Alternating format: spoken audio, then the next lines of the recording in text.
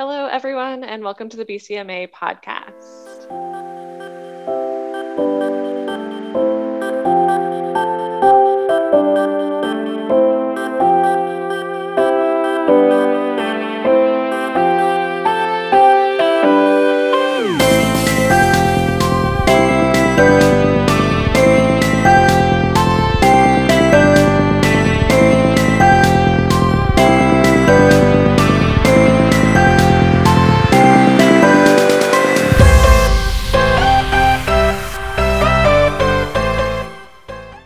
Today, you have myself, Leah, and Coe Taylor. This is a continuation of a conversation that she and I had last month in June of 2021. We recorded a lot of resource content and went far beyond the reasonable listening time of a podcast. Here we are bringing part 2. I'm Leah. And I'm Coe. And we are the BCMA Indigenous Engagement Team. I personally am not Indigenous. I am of settler descent, and so my experience comes from work experience, contract work with Indigenous communities. So that's a background that I can speak from. And I'm of mixed Indigenous and settler ancestry. Really grateful to be working alongside the Indigenous communities that Leah and I have the privilege of working with, supporting the great work that they are doing, and also helping non-Indigenous communities with their reconciliation, decolonization, and repatriation work. But just before we get going on these resources, wanted to reiterate that all of the opinions in this podcast are Leah and I's alone. We don't claim to know everything, and we definitely do not represent any Indigenous communities, ideas, beliefs, or values. I'm just really passionate about the information that is found in these resources and think they are fantastic resources for non-Indigenous museum and cultural centers to use in their work. Great, let's get started. This one's really good. So if you haven't heard of The Secret Life of Canada, the podcast, it's fantastic. It's such a good resource. It started originally in 2018 and has been recently picked up by the CBC. So it was originally an independent podcast. And their description is The Secret Life of Canada is a history podcast about the country you know and the stories you don't. And that couldn't be more accurate. Yeah. To me, the tone of this makes the topics that are talked about a lot more approachable than, say, a large document like the resources you were talking before. And because there's still some hard-hitting issues in these episodes, it's still heavy, but I think the host does a fantastic job of making it feel like it's fair. It's fair that we're uncomfortable, we're learning, but here's a little bit of resources, here's some information that you should know about and that you can take as you want and hopefully move towards, in our case, reconciliation and relocating ancestral items. Really digestible resource. Totally digestible. It's hosted by 2 people, Leah Simone Bowen and Fallon Johnson. And if you're a regular CBC listener, Fallon Johnson is also, I think, the new host of Unreserved. So her voice will be very familiar to CBC listeners. I was maybe losing my mind a little bit when I heard her on Unreserved on the radio, and I was like, I know this voice. And I was like, oh my God, it's Fallon Johnson. So fun. I'm so happy CBC picked this up because it's so valuable. But you're totally right. It's a little bit more light-hearted. It's less intensive. The episodes are anywhere from a couple minutes to, I think, 40 minutes long. And some of the topics do run over 2 different episodes because there's some big hitters. But the little ones are introductions to people you should know about in Canadian history. And it's not always Indigenous history, but it's also episodes about Chinatown and episodes about different communities within Canada that you maybe skim over in the history books. They have a great episode on the Indian Act. Also a really great episode on Kanesatake, which is commonly referred to as the Oka crisis. That one blew my mind. I did not understand the Oka crisis before. It's so good in the sense that it provides so much historical context to things like the Oka crisis, where you're like, oh yeah, this makes so much sense. This should be required knowledge for most people who grew up and know about the Oka crisis. Mm-hmm. The Mounties, Expo 67's Indian Pavilion, like all of these episodes and topics are so intriguing. Mm-hmm. And they go far beyond the things I learned in school. Yeah. And I think it's nice to have the personal ones. A lot of them, it's particular people that they're talking about. And so in that way, it's like easier to learn about the history as well. If it's just through one person's lens, it's not this event happened at this time and these were the two parties involved. No, this is someone's grandmother. This is someone's grandfather who was involved in whatever event, and this was their experiences. So having like that human connection is really nice. And I think there's just some really great points of Indigenous history that are outside the normal narrative of Indigenous people. We talk a lot about, oh, like my perspective of Indigenous people is this, and it's typically stereotypical. But there's some great stories about like Indigenous leaders and history makers in here that really, it shows the diversity and the impact and value of all these Indigenous community members that just go beyond the stereotypical and often negative stories that we learn about in school. So I think that's like really valuable too. There's this fun one about Bernelda Wheeler, the first lady of Indigenous broadcasting, they say. That's like a great contribution and an amazing broadcaster. And it's not some stereotypical story of an Indigenous person. And I think that kind of learning opportunities are important as well. And something I noticed when I was looking over stuff for us recording this right now is that I think since the pandemic started, they've actually added these curriculum packages so that teachers can use the podcast in their classrooms and link it to curriculum in school so that they can use it as a teaching tool. And I looked through one of the slides, I think it's for the Indian Act episode, and it was so many extra bits from like just the podcast, but adding interviews and video and bits of the actual legislation and all of this stuff that really richly contextualizes the learning, and good reflection questions for teachers to use for different age groups. And there's just a lot of adaptability in the curriculum packages that I think if you're a teacher and you're trying to teach these big concepts, this is such a great resource. I'm really impressed with the curriculum packages. And as a person who has friends who have been teaching this year and struggling this year, especially struggling with Indigenous learning, I'm not finding quite enough contextual grabby things for kids' attention, especially in the Zoom world. These curriculum packages are so good, and I wish I had seen them sooner so I could share them with everyone I know. Yeah. And that even can serve as inspiration for museum work in terms of like exhibitions and the stories that we share. And of course, those are going to be alongside and taking lead from Indigenous communities, but really shaping exhibitions and collections in a way that represents the Indigenous communities and not the settler perspective of those Indigenous communities, and putting Indigenous folks' voices into the exhibits. And I think these podcasts are a really interesting example of that, of Indigenous folks taking back their narratives and putting it out in a way that they want to. And I think that's important for museums and cultural centers to learn, is that like currently a lot of exhibitions are through a settler lens, even if they're about like Indigenous or non-Indigenous, that there needs to be someone involved that can really do the proper storytelling. Mm-hmm. Yeah, I agree.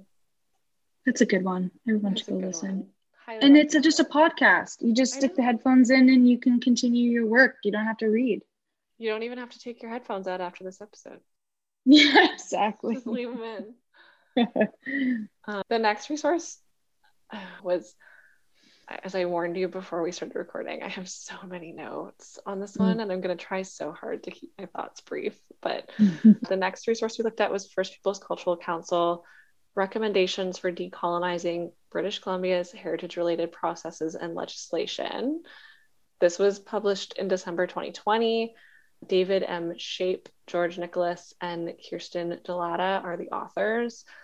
And there's so much stuff in this document that we could talk about, because these are the laws that need to change and to the help. terms even. Oh, it's so much. It's a lot. Yeah. I'm super grateful that First Peoples Cultural Council published this, because I found it incredibly eye-opening. I don't know about anyone listening or like you, Chloe, but heritage legislation, I don't know if the word is like not impressed or overwhelmed or underwhelmed. I don't even know what it is that I feel about it, but it's never easy to read or understand. But something that I liked so much about this was in the start, they break down some definitions and they talk about how cultural heritage is all based on value that is assigned. And that as a colonized country, the dominant population controls that value that's assigned. So things that are relevant to Indigenous cultural heritage have largely been looked at with an archaeological colonial lens, to the point where the legislation is not even very good at. Yeah, it doesn't encompass everything. Like one point they make is like the intangible cultural heritage and how that is not represented. And even the idea of heritage, because it's a colonial term, it really has a narrow focus in terms of time as well for cultural heritage. When was this heritage and therefore relevant? And I think it's also, it goes into the whole colonial framework. And like you say, what is important for settlers?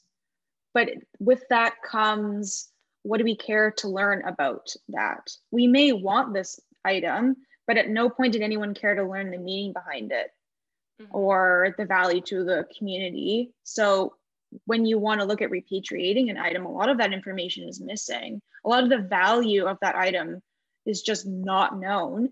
And even more, it's not displayed correctly in exhibits, because a lot of the time you hear the way it's displayed, it's no, this is for ceremony. You can't just hang it on the wall. But the work to understand that, it doesn't happen with the current definitions and structures that museums and cultural centers work under.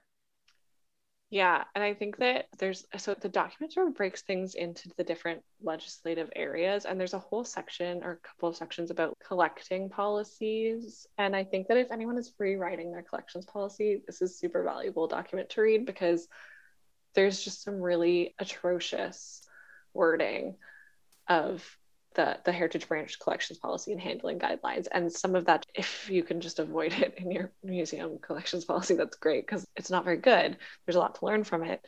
The chance find protocols for fossils. And I didn't even recognize that this policy existed, but if you're a developer and you've found some fossils, you're asked, not required, asked to report fossils to the Heritage Branch, the Royal BC Museum, your local museum, your local paleontological society, or the appropriate staff at the nearest university or college. Indigenous communities are not even listed as an option to whom you should be reporting fossil discoveries. So how does that not even factor into a consideration? And then there's a lot in this about land agreements, and I am by no means well versed in land agreements, but the document mentions over and over that in BC, lots of the land is Crown land and it's unceded, which means Aboriginal title has never been surrendered or acquired by the Crown. So in 2014, there was a big court decision, the Chilcotin Nation versus British Columbia, and the Supreme Court recognizes that Aboriginal title confers ownership rights similar to those associated with fee simple. So you get a right to decide how the land will be used, the right of enjoyment of the land, the right to possess the land, the right to the economic, like all of the things about the land. Like the land was never given over to the Crown. So if you're finding fossils on Crown land and that land has Aboriginal title, as per the Supreme Court case, those fossils belong to the Indigenous people, but they're not even mentioned as a place you take fossils when you find them. Like, boo, my mind is just blown by the lack of thought the legislation has in it over and over and over again. Yeah, and then moving beyond that, when you even identified the community that those items belong to, there's a great point that I didn't even think about, that this information, the cultural importance of the items may not even want to be shared with colonial powers, because in a lot of cases they shouldn't be. They're sacred items. Only particular knowledge keepers are equipped to talk about and know how to care for these items. So a lot of the time, like, you'll make a connection with an Indigenous community and it's not right. You're not talking to the right person. You don't know everything about this item and therefore are mishandling it. And then communities don't know then what you do with this information, even if they are comfortable with you having it. So I think it's like that emotional awareness that we need to have too, that these laws don't really take into account. They just see the tangible item and identify it, mark it down, put it away. But there's a lot of meaning behind these items. Yeah. I was noticing this trend in the news this year, and this document made so much more sense of this for me. Grace Island, I think it was, in 2015, someone was building a house on it, and there were some burial cairns documented on that island. And since then, the government has purchased the island off of the private owner who was building a house. But that person had all the right permits to build a house on an island that is known by the community as a burial location, but he had all the right permits. And then, so that was confusing to me, and that made the news a lot. And then March 2021 in Sechelt, there were some burial cairns that were knocked over during logging. There was a case of that in the northern part of the province. And then again, another building problem on Hornby Island when the pub tried to expand and found burial sites that are associated with the Comox First Nation. Those three last ones all happened in 2021. Yeah. And I keep thinking over and over again, I don't understand. If these are burial sites, why does this keep happening? And then I realized while reading this document that the BC Archaeological Site Inventory has 43,121 archaeological sites as of December 14th, 2018. That includes culturally modified trees, pre-contact trails, traditional use sites like clam gardens. Does not include heritage places that are post 1846, because that's the line they draw in what is history, quote unquote. Exactly. Here. But they don't monitor these 43,000 sites. They have no mandate to care for these sites. They have no mandate to assess the sites. There's no definition of the damages that could be caused to the sites, or a path for like protections or sanctions for those who cause the damage. And it makes so much sense to me now how these keep popping up in the news, is because the archaeology branch is recording them and then doing absolutely nothing about them. And I don't know what I expected, but I didn't expect that. And now everything is making sense to me. Yeah. And like you say, the description of what heritage and culture is, I think causes that. So if the description of history or like culturally significant places fails to encompass places like you're talking about and encompass Indigenous concepts of cultural heritage, then they're not recognized as places of value to the full extent that they should be, and therefore don't receive the protection or funds or interest in protecting them. So like you say, yes, we identified this place, but there's obviously no kind of like stronger interest in protecting them because the cultural significance isn't recognized in current legal jargon. Yeah, because they even note that like all burial grounds before 1846, which is the date of British rule, fall under protection of the Heritage Conservation Act. So that's this act that is apparently not protecting anything very well. And anything after that date is protected by the Cemeteries Act. So it's like a completely different set of rules because the British arrived. Heaven forbid that the British cemeteries get disrupted by logging. Yeah. What's important? What history is important? Which is valued more? And that's heartbreaking. Yeah. And I think another concern with kind of current legislation is the lack of requirements for folks to engage with Indigenous people with these sites and cultural items. So like the involvement's not there. And they talk about how like the visual records Indigenous people are quite involved in, but that's where it ends. Mm-hmm. And you question, why not? Why is it ending with just photos? Because like films and photographs that depict Indigenous people or aspects of their culture, like kind more or less rest with Indigenous councils, or at least they're consulted, but it ends there. And so a lot of these sites are, like you say, left in like these weird legislations that don't make sense. Yeah, and the thing that I thought about when I was done reading this document was, wow, I really hope that BC's implementation of UNDRIP, meaning that all future changes to laws and all introduced laws have to align with UNDRIP, means that these heritage or archaeology branch laws will see some kind of checks and balances in the future, because they're awful. Wow, I didn't know that they were so bad, but they need to be changed and updated, and UNDRIP would be the perfect way to fix them. And another one, like they note that I think should be updated, is the repatriation and Indigenous cultural material section, and that the way that it's worded right now implies that the province and not the Indigenous peoples, the province owns the materials until proven otherwise. So again, you're putting the onus on the Indigenous community to prove that's their items, even if you know whose land it was found on. So, I mean, it's the question of who decides what's the appropriate authority.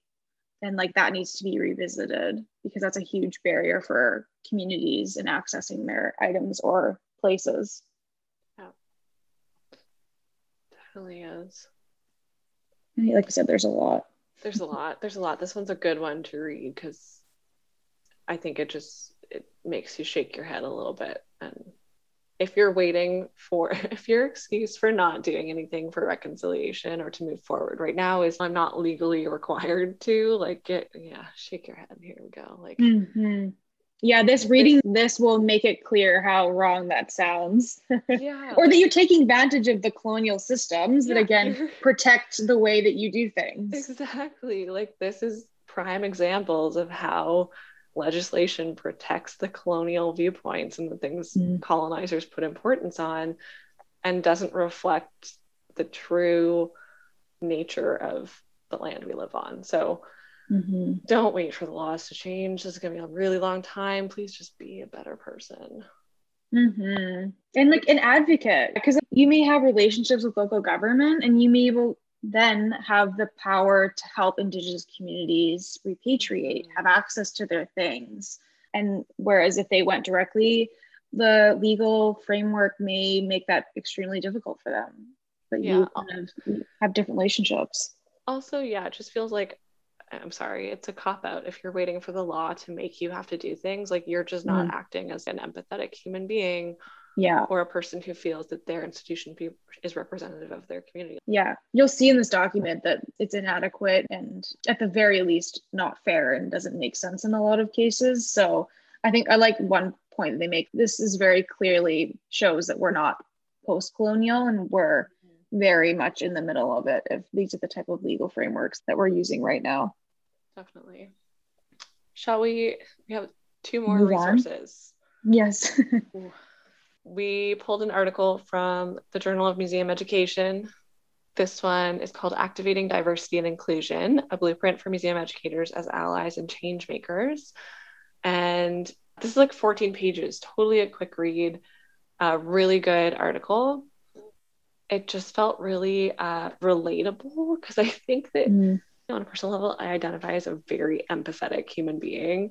And this article was talking about empathy as the root for all of the activities and policies that museums should be and can be working on. And I just thought, yes, let's all be better people, more empathetic people. And that ability to share the feelings of communities that you aren't part of, are adjacent to, and trying to understand points of view that are not your own.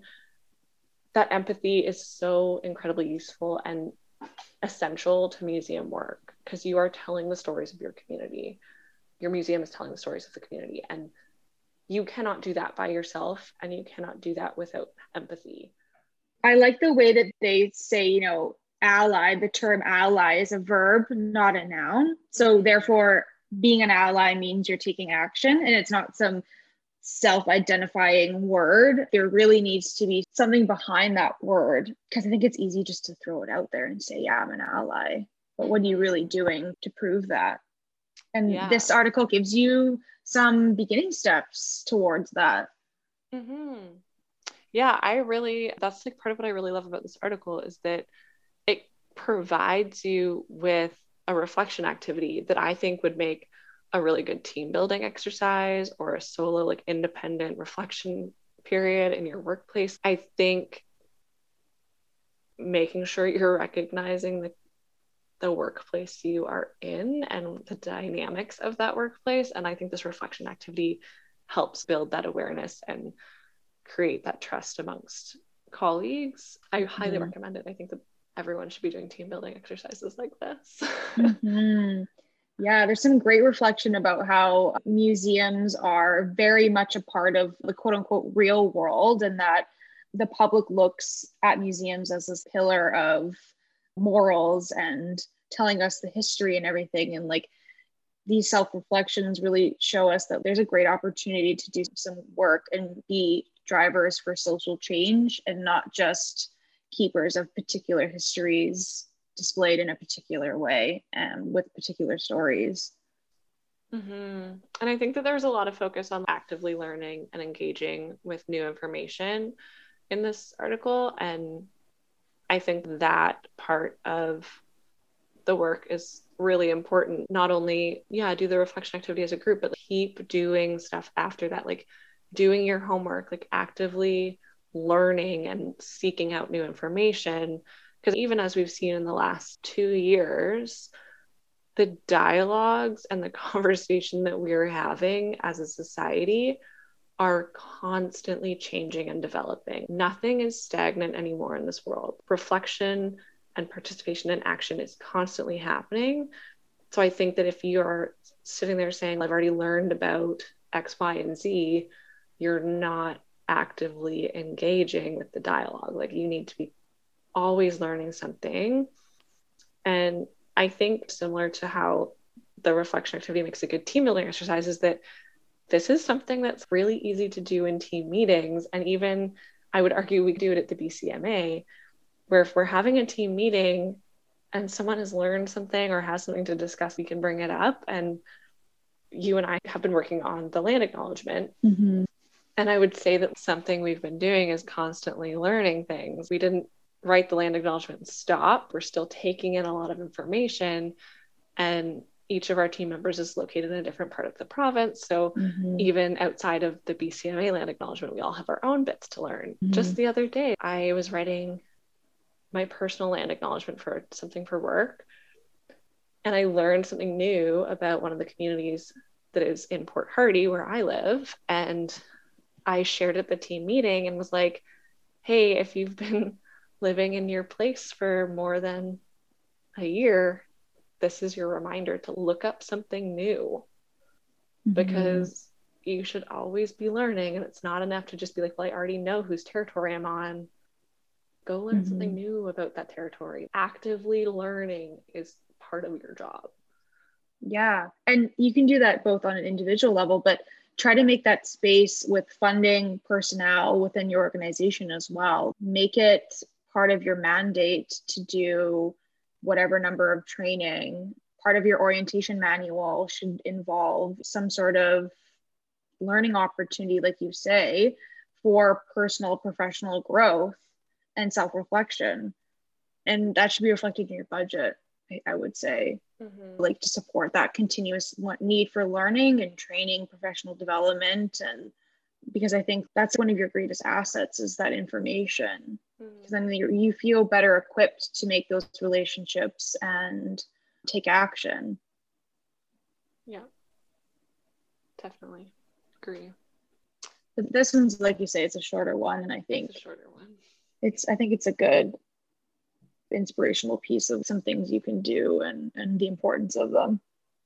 And then to end on an even easier note, the next one is actually a video. So if you're like, wow, I'm really sick of all this reading you guys are telling me to do, this is a good time to turn YouTube on, because our last resource we're going to talk about is actually coming from the Museum Association of Saskatchewan. And they have a community chat. I think it's like once a month, and they have someone from their museum community anywhere in that province come and talk about something. And the one I've picked out for this is Katie Hanna, who's the curatorial assistant at the Western Development Museum. And she presented a talk on language remediation in museums. Specifically, she talked about her experiences in the Western Development Museum. And this was in February 2021. So the Western Development Museum, it's all about quote unquote development. And it's basically settler prioritized. I didn't know how big the Western Development Museum, but they have multiple campuses across the province of Saskatchewan. They're huge, they're enormous. Katie was super lovely. She had really great insights. So we're going to link the YouTube video for you to watch. But also, she included this rubric that she used. This will work really well for museums who are very settler centered in their narratives and their collections. If you're sitting in this podcast going, I have no Indigenous artifacts in the collection I work in, this is for you. This is what you can do. Take this rubric that Katie created and walk around your exhibits to look at the language you use in your interpretive text. It's eye-opening what you can learn, because if you're a museum that hasn't changed your exhibits much, or you have permanent displays, you probably haven't read that stuff since you started working there. And that's not good, because like we said, the conversation is always changing. It's very dynamic. So this is a great rubric to use to analyze the language you use in your interpretive panels, because there's some troubling language, and she gives a couple examples from the Western Development Museum, and you can identify where your bias is showing. There were some bits of text that she talked about Métis script, and I don't know anything about Métis script, but as she was reading the text from the panel and comparing it to her rubric that she used to identify it, she was saying, it sounds neutral when you first read it, but there's tone to it that you don't consciously pick up on if you're not thinking critically. Yeah. But it's a great resource. It's a great tool. I highly recommend it. It was really cool. I really enjoyed her talk. So yeah, it was great to see those specific examples. I think it would be different seeing just her rubric or like a step-by-step process. It was great to see it in action, because I think it's relatively easy to do. It just takes some time to go and grab the panels and whatnot and write everything down. But once you get into it, I think it becomes clear what needs to be changed, and it's not hard to do. No, and I love that part of Katie's job is to do this. From the sounds of it, it has been worked into her job description that this assessment of their exhibits is part of her job now as a curatorial assistant.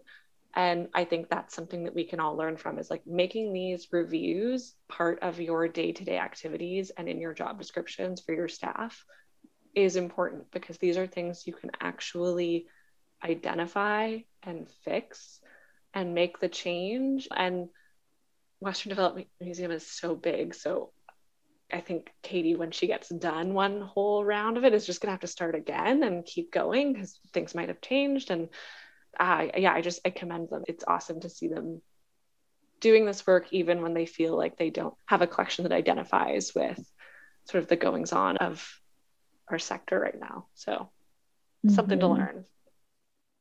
Yeah. And I think even doing that simple work, it spurs more.